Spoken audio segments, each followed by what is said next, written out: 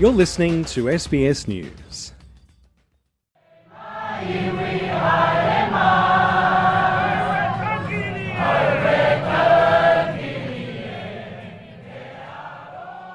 These are the voices of Maori leaders and representatives from across New Zealand who have gathered to attend a national meeting declared by the Maori King, Kingi Tuhitia. Organisers say around 10,000 people travelled to the North Island town of Ngaaruawaahia to attend the meeting, or hui.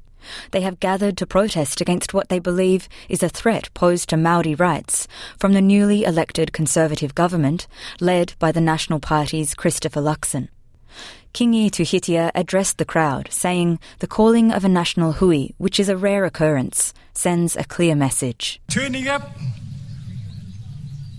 we have sent a strong message, and that the message has been heard around the world. Today I started something new, and this is just day one. Our time is now. Kotahitanga is the way. Central to the concerns communicated at the meeting is the Treaty Principles Bill, which sets out how the Treaty of Waitangi is interpreted.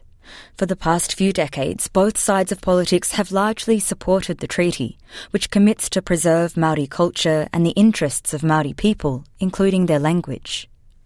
But following the October election, the government moved to axe the newly established Maori Health Authority and ordered departments with Maori and English names to prioritise English. Kingi Tuhitia says the government's recent actions undermine the treaty and misinterpret its meaning in damaging ways. The Treaty of Waitangi gives tauiwi their right and confirms that we are already here. We're only interested in one version. There's no principles, the treaty is written, that's it. The government's recent actions have prompted protests across the country. And in December last year, the country's youngest MP, Hana Rafiti Maipai Clark, from the Te Pāti Māori Party, made these comments in Parliament. This government has attacked my whole world from every corner. How can I not take anything personally when it feels like these policies were made about me? The Treaty Principles Bill is being spearheaded by the right-leaning ACT Party. It aims to redefine or clarify the treaty's principles, but as this woman attending the National Hui says, exactly how isn't clear. I'm here today because I want to see the Treaty of Waitangi upheld and looked after and protected. We're here to support Kingitanga, bring the iwi together because we're concerned about this government and what they think about the Treaty of Waitangi and what they want to do to it. Do they want to change it? Who are they to change it? Especially without the people's consent.